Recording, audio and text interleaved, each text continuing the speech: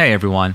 As you know, I'm a huge fan of living a healthy lifestyle, including taking the right supplements.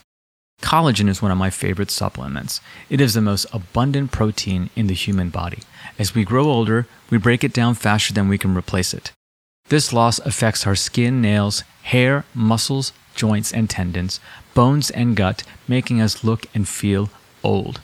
Totem Voss is a wellness company that created a collagen chew for a real-life person, the 78-year-old mother of the founder. As a result, the quality is unrivaled. Totem Voss chews contain equal part deep-sea Icelandic cod, domestic grass-fed beef, and organic chicken bone broth, along with companion ingredients such as vitamin C for a full collagen synthesis. These varied sources address a greater range of collagen needs within the body. Their customers are reporting results with such problems as rosacea, osteoarthritis, osteoporosis, degenerative disc disease, as well as improved hair, skin, and nails. Practitioners are finding the chews to be an effective tool in restoring gut health. You can find Totem Voss, that's TOTUMVOS, at getchews.com. That's getchews.com. Use code Dr. Diva, that's DRDIVA, for an additional 10% off your first order. We've had, again, children with bona fide autoimmune diseases with antibodies in the hundreds. Change the diet, and by the time we repeat it in 3 weeks, that number's cut in half just by changing the diet. We haven't done anything. Kids that have been on very harsh pharmaceuticals with significant potential side effects, and they've sent us pictures in 2 months, and we didn't even recognize the child. They're putting on weight. It's amazing. If you just give the body what it needs, it can do so much better. Hello, this is Dr. Diva Nagula. Welcome to From Doctor to Patient, where our goal is to bring you topics of discussion that will educate you on the various healing modalities to help balance the mind, body, and the spirit. Hello, everyone, and welcome to another episode of From Doctor to Patient. Today, I'm joined with Dr. Maya Walton. She's the Chief Medical Officer and co-founder of the M Center for Integrative Wellness. She is a board-certified pediatrician by the American Board of Pediatrics and an active member of the Institute for Functional Medicine and the Medical Academy of Pediatric Special Needs, and has been in practice for almost 20 years. She completed her internship and residency at the prestigious Children's Hospital of Los Angeles and has been practicing for over 15 years. She remained on staff at CHLA and Cedars-Sinai Medical Center in Beverly Hills until moving to Georgia, where she's now on staff at Children's Healthcare of Atlanta. After experiencing health challenges and learning differences with her own children and watching them blossom, utilizing a more traditional and holistic paradigm, Dr. Walton decided to redirect her career so that she could help other families like hers. Dr. Walton specializes in ASD, ADHD, learning differences, PANS, PANDAS, and chronic conditions like autoimmune disease. Dr. Walton, thank you so much for being here today. How are you? I'm wonderful. Thank you for having me. You know, it's interesting. I find more and more people that I've talked to that practice holistic medicine, such as functional medicine or naturopathic or integrative medicine, typically kind of start this path after either themselves have gone through some transformation or family or friends. And I'd love to hear a little bit more about your story on how you determined to make this transitional change to what you're doing right now. Yes, we all have a story. That is true. Part of the story begins actually in school and in training, where I was kind of always a kid that had questions. Why? How does that work? And how come? And, there just weren't necessarily answers that I was looking for available in the Western or allopathic paradigm. And then once I got married and had kids, my son, little background, my husband, his father, and his father all developed type 1 or juvenile diabetes in their 20s. But their sisters are fine. So we were already kind of on notice that there may be some risks. And then his mother also has 2 autoimmune diseases as well. So I actually harvested both of my children's stem cells. And then by the time my son was born, cord tissue was able to be harvested as well. And my thought at that time was, hopefully we will never need it, but maybe it's something that could be used therapeutically to help my husband and or my children if need be ever in the future. So fast forward, he was 20 months old, and he was a very bright, engaging child. He was actually able to count before he was even a year old. I was pushing him in the swing and counting for another child, and he chimed in at about 11 months old. And I kind of paused, but kept going. And then my friend that was with me was like, wait a minute, did he just say 7? I said, okay, you heard that too. I thought it was me. And then at about 20 months old, he contracted RSV, respiratory syncytial virus, which is a very, very common childhood illness, most common cause of wheezing in a young child. And I noticed shortly thereafter, he just began to slowly withdraw. He wasn't as engaged. He completely went mute, stopped talking. We had his birthday party. We had a house full of people, and it was like no one else was there. I tried to engage him with eye contact, and he averted his vision away from wherever I was. And so we went to his pediatrician, 2-year well child check, kind of knowing where this was going. And she said, well, he registers on the MCHAT, but just barely. But I see him sitting there letting me read him a book, but we'll do the referrals anyway, just to be on the safe side. And in the interim, let's feed his brain. So she recommended that I start him on omega-3s. I went straight to the store, gave him 1 dose. Woke up in the morning, walked in his room and called his name, and boom, he looked me right in the eye. And I said, oh, okay, there's something here. The next day, one of my best friends had a case of books from Amazon on my doorstep about how autism was treatable. So I read everything, again, me, with a grain of salt, but I kept seeing things that made sense to me in my personal and family history and his story. And then I went to the CDC website, and there was also mention at that time of anti-yeast treatment. And so called his doctor. Hey, this is what I'm reading. This is the research. I'll drop it off at your office. Would you be okay with implementing this for him?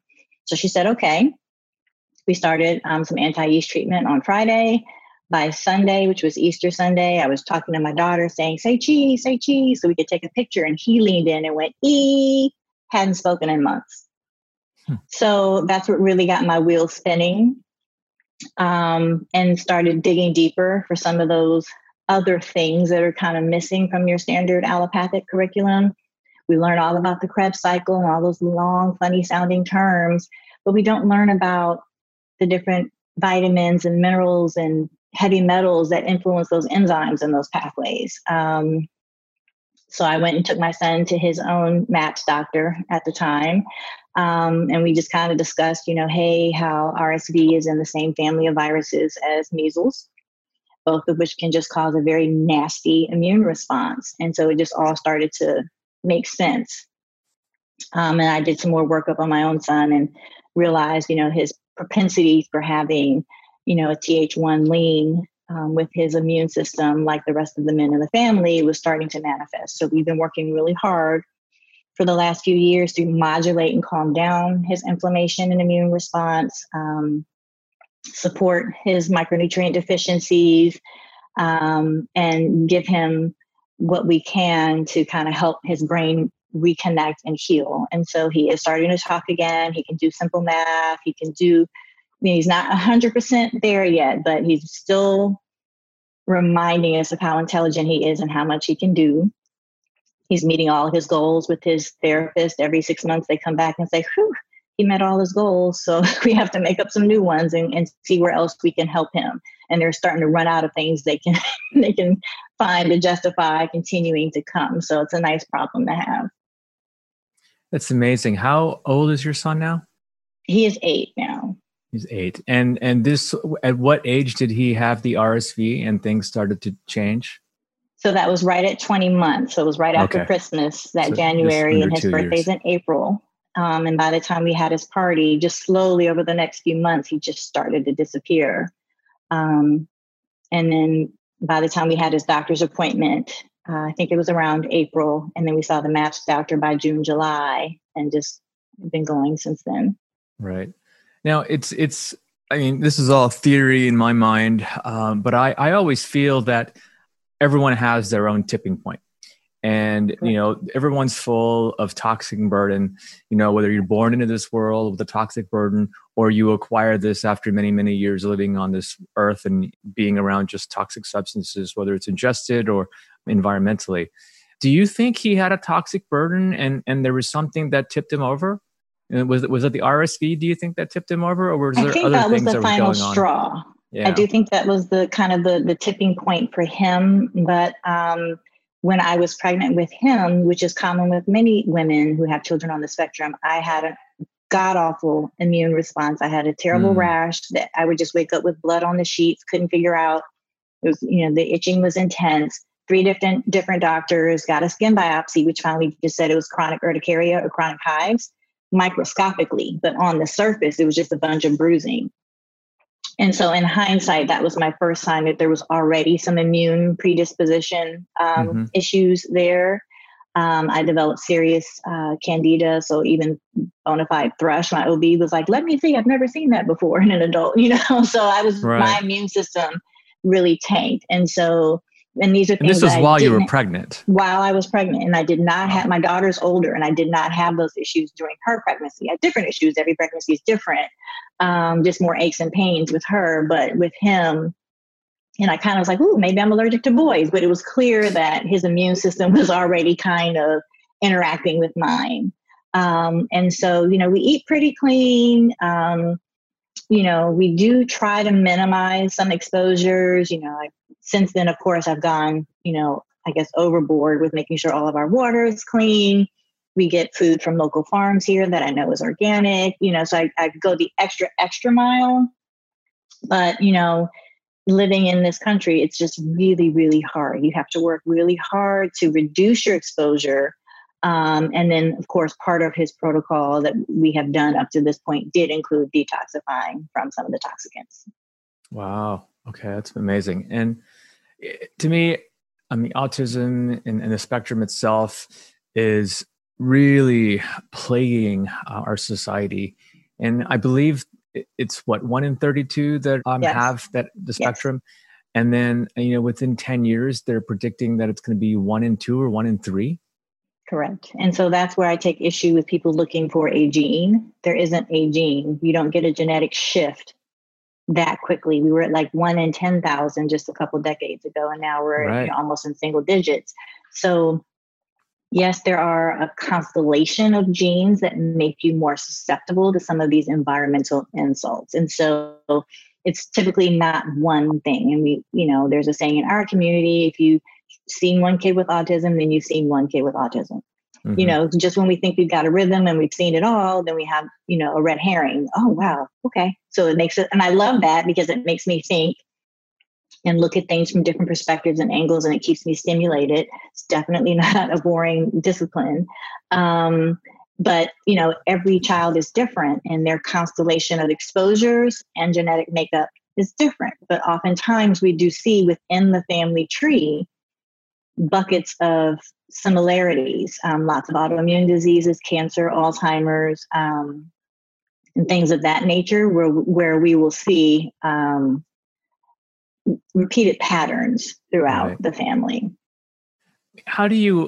What's your approach? Do you take a prophylactic approach, when you're counseling folks who are perhaps even considering to having a child, or do you counsel them during the pregnancy, or do you just wait until after the baby's born? So what's your approach? All of the above.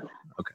All of the above. So since we started our practice a few years ago, there has been an increase or request for just regular well care. So we have added that to our practice. And so we do have families where we're seeing one child and the mother is expecting. And so if she's willing to, which many of them are, we do set up protocols. I do have recommendations before you even try to conceive again.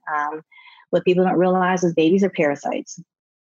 They're going to suck at your disadvantage everything from you, but sometimes that also includes toxicants like heavy metals. So we did have one family where the mom talked about how wonderful she felt during her pregnancy, and after the baby was born, it was the best she ever felt in her life. You're like, that's because he got all of your mercury. Oh, really? Yeah. So the kid's mercury low was through the roof. And was so this child born with being on the spectrum? They are now, yes. Yeah. Yes. And so what we try to counsel people about as well is detoxifying and preparing the mother's body before you even conceive.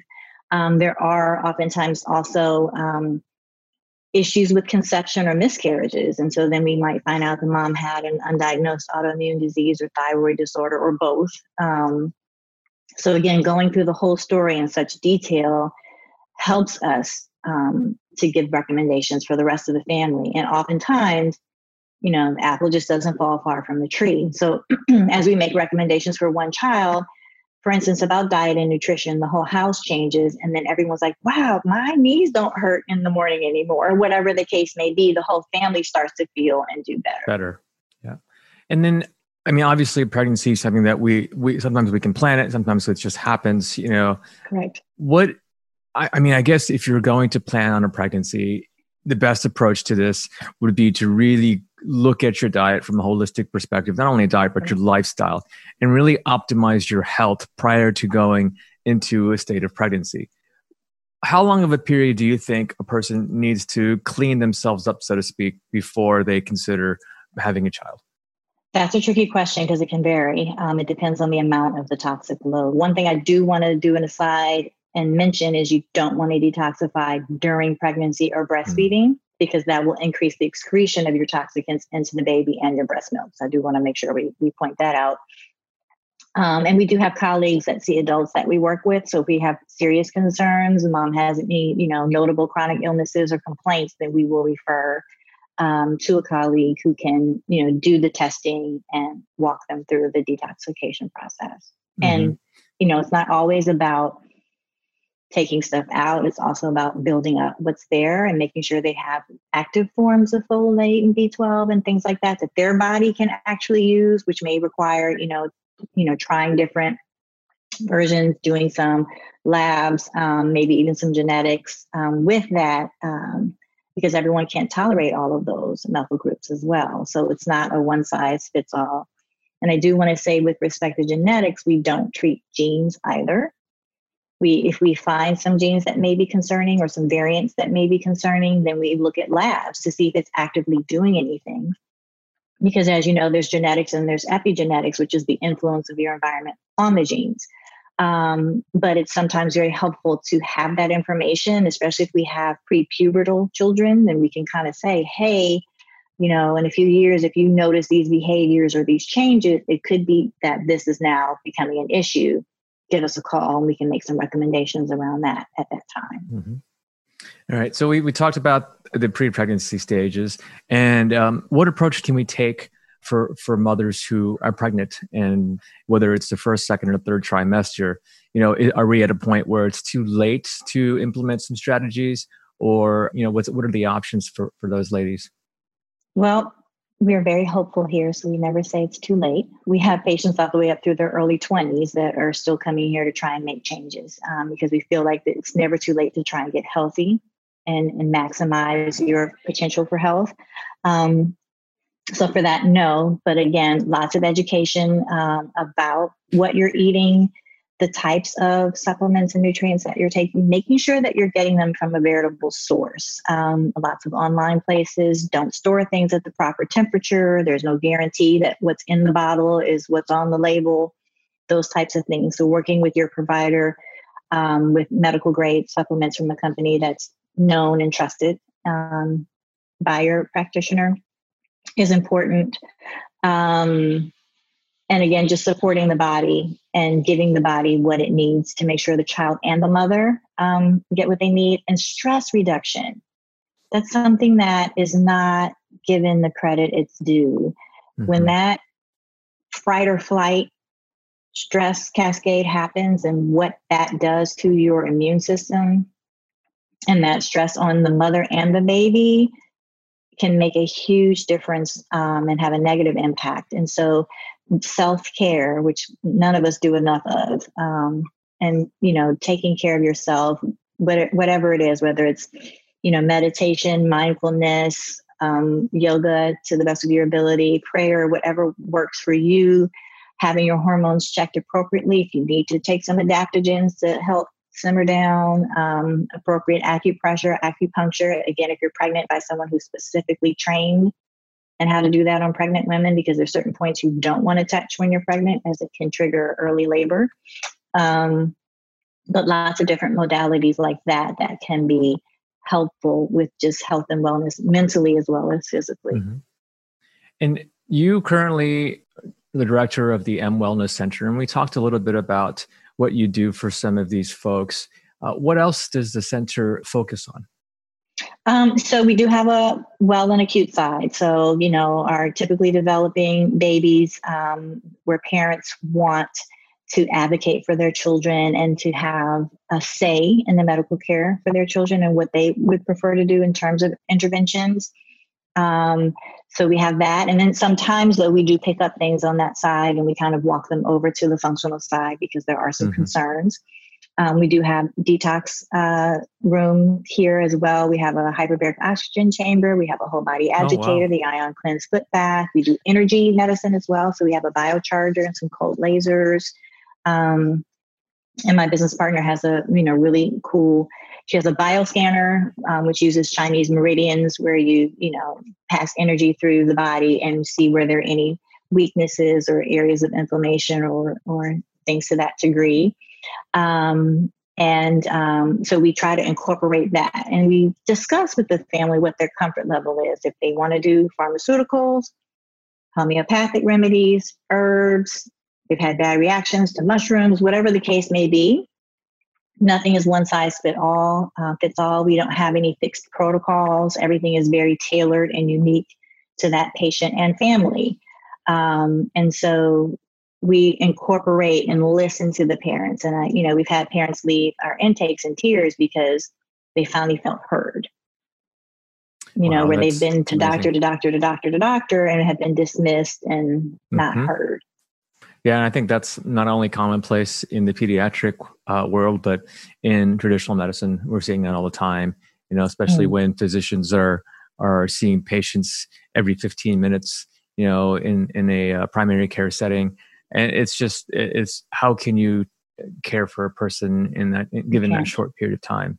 And unfortunately, that's when it's the easy route of prescribing a prescription drug is kind of the go-to, because the pill supposedly is self-explanatory and can help with a lot of these problems and diagnoses that physicians are treating in traditional medicine, which is unfortunate because we can accomplish so much more through, counseling and education.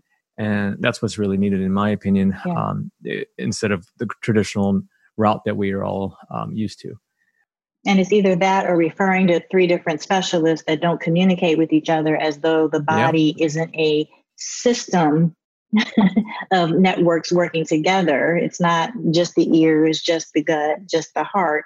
Right. They all interact and engage, and one affects the other, and vice versa. Exactly. Now, when I was reading your bio earlier, I mentioned PANS and PANDAS. I'm not familiar with that. Can you go into a little bit of detail as to what that is? What are some signs and symptoms of it, and how can we treat that? Sure. So PANDAS is an acronym, Pediatric Autoimmune Neuropsychiatric Disorders Due to Strep, basically, and PANS is the same thing due to something else. So there are a set of common childhood illnesses that, many kids get over it, no big deal. But for some people that are predisposed to having a dysfunctional or deranged immune response to those things, you can actually develop an autoimmune phenomenon where you develop antibodies to your own tissue, namely the brain, the different parts of the brain. And then the result is a change in cognition, school performance, psychiatric disorders like OCD and tics, as a result of the irritation of the brain from those antibodies. And so, you can have a classroom, let's say 100 kids, and take someone in there with strep throat. Many might just get run-of-the-mill strep throat. A few may get absolutely nothing.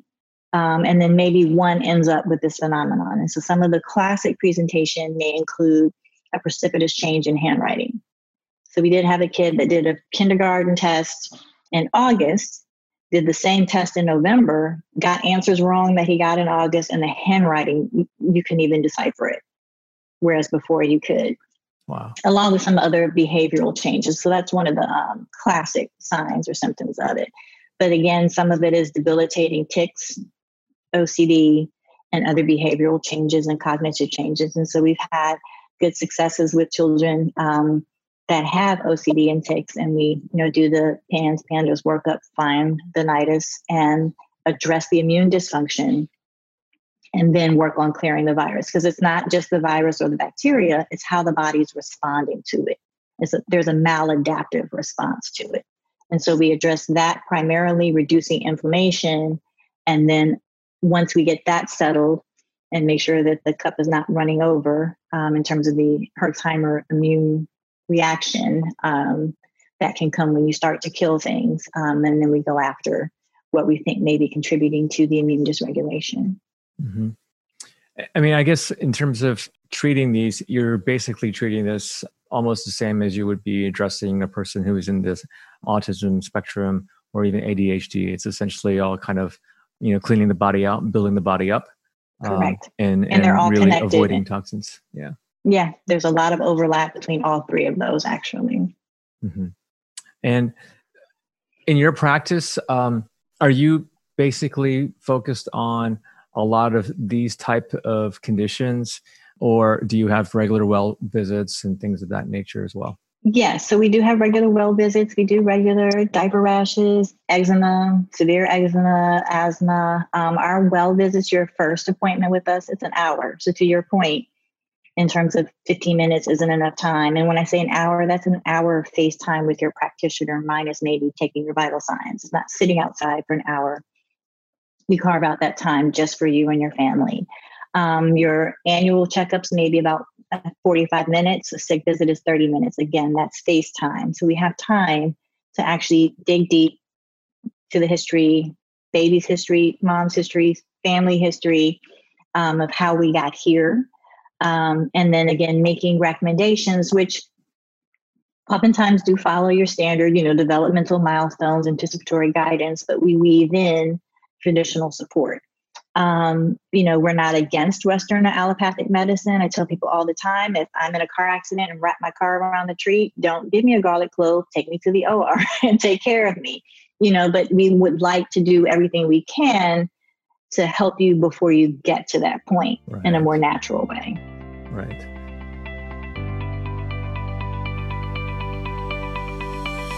Hey, Dr. Diva here. Thank you to all my listeners who supported my book and helped to make it a huge success. You all have helped us hit #1 in Barnes & Noble, #1 in oncology, cancer, healing, and medical ebooks, and #21 in all of the Kindle store. You've also helped us hit #3 on the Wall Street Journal bestseller list. If you haven't received your copy, you can find it on Amazon, Barnes & Noble, or booksamillion.com. Visit FromDoctorToPatient.com to become part of our growing community of health and wellness aficionados and to learn more. If you like our book and podcast, please go to Amazon.com to write a 5-star review and go to Apple Podcasts to also write a 5-star review on this podcast or any of our episodes that you've enjoyed. We need reviews to attract and secure top-notch guests for this show. Thank you so much for your support.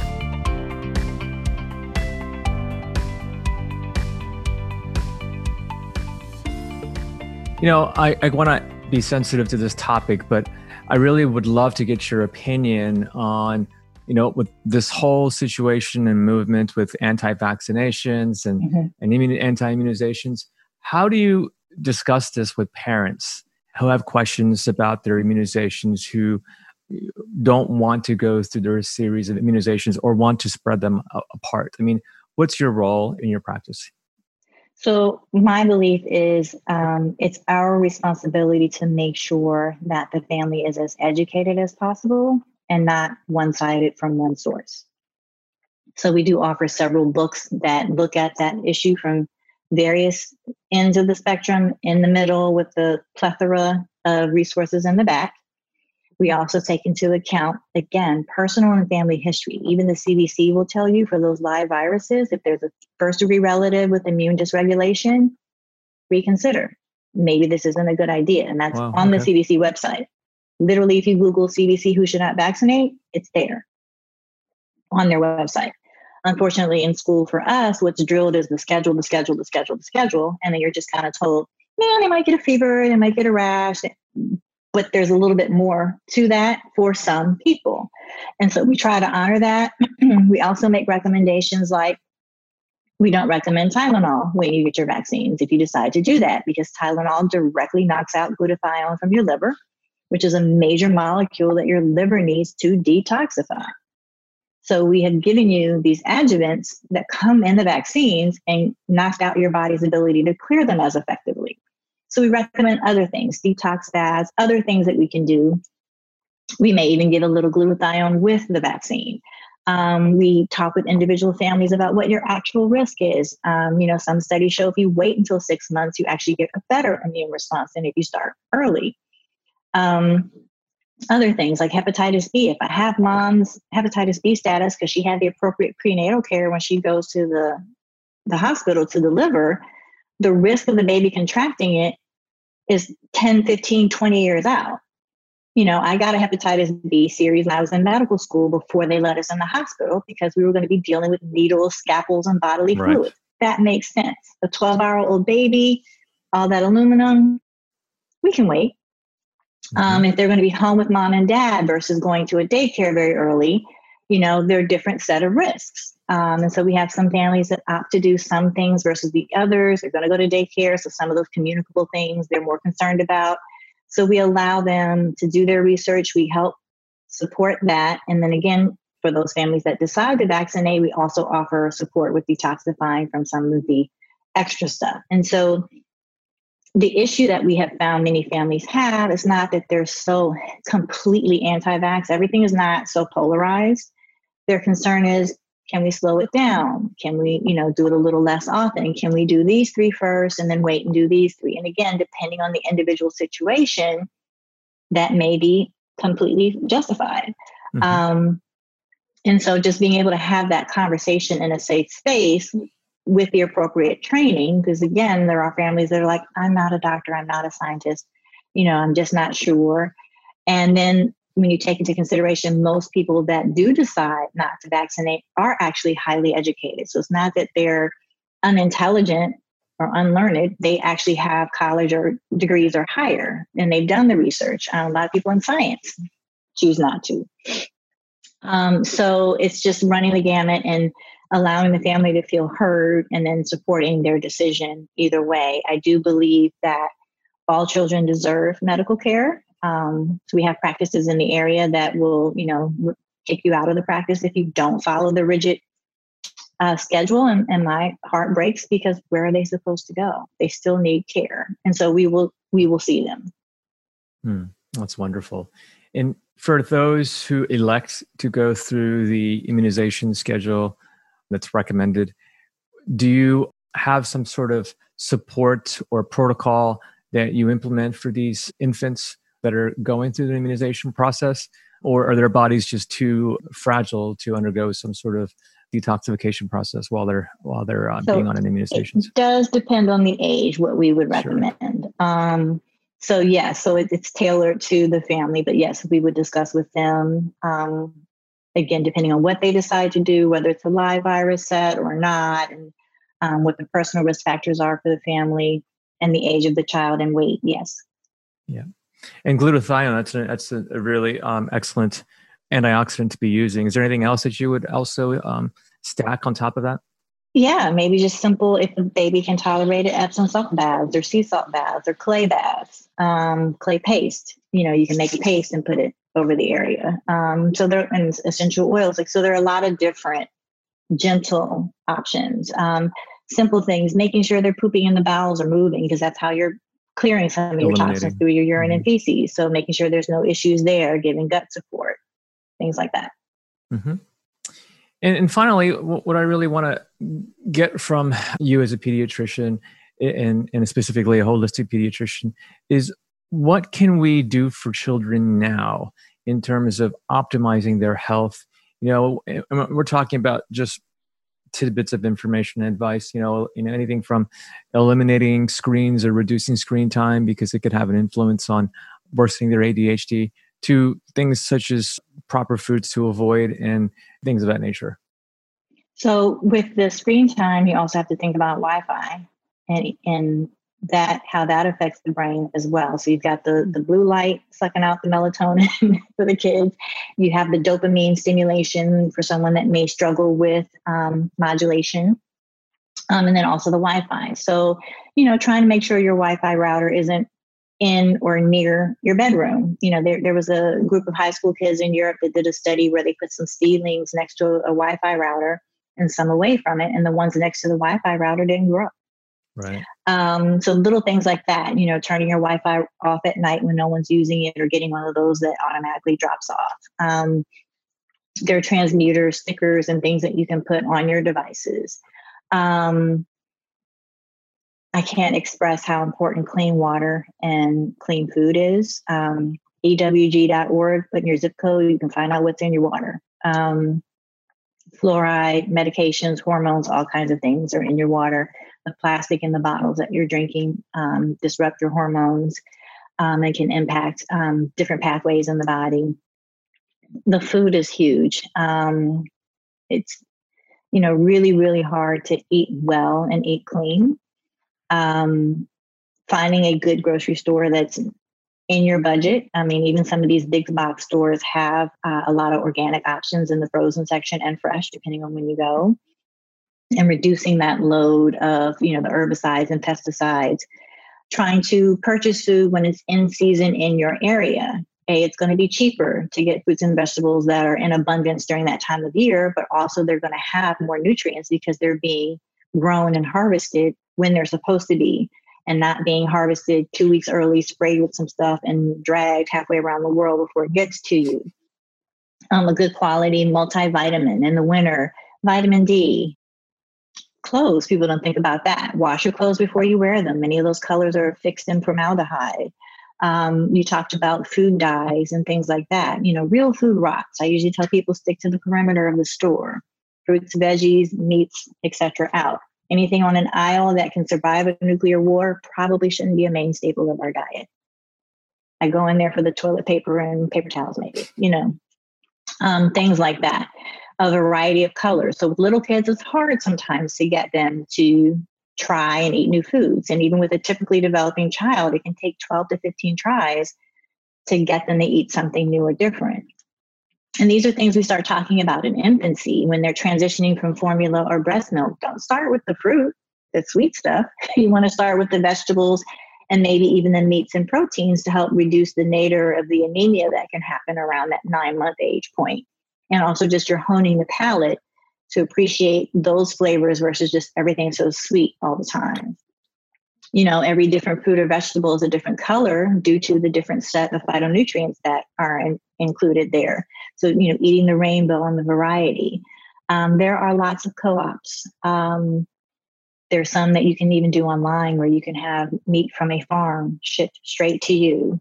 Fruits and vegetables, same thing, shipped straight to you that are going to be healthier and more bang for your buck. So you have to think, you have to plan. You can't be out and about without a plan because then you're left to what's around you, which oftentimes isn't very healthy. So it does take some effort. We usually tell people, don't go home and throw out your whole pantry. That's expensive. But as something runs out, replace it with something healthier. Turn the label over. If you can't read it, don't eat it. Like ketchup is supposed to be like tomatoes, vinegar, spices, not the corn syrup and all the other things that oftentimes comes in a lot of processed foods.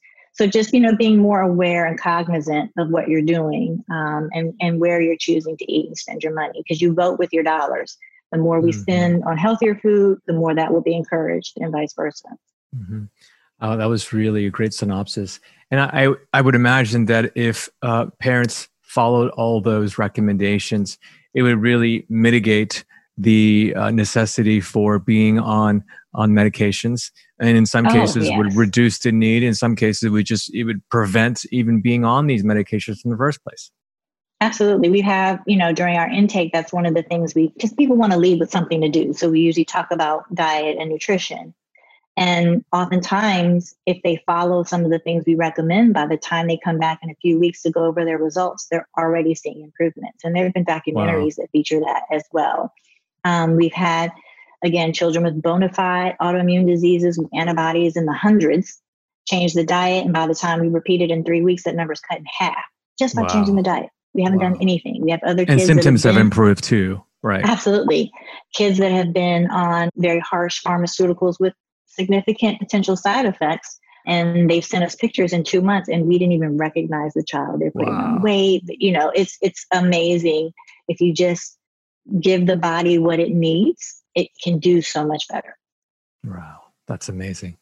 Well, for our listeners who are catching this show today, if they want to find out more about you or maybe come visit you and your partner at work, what is the best way for them to find you?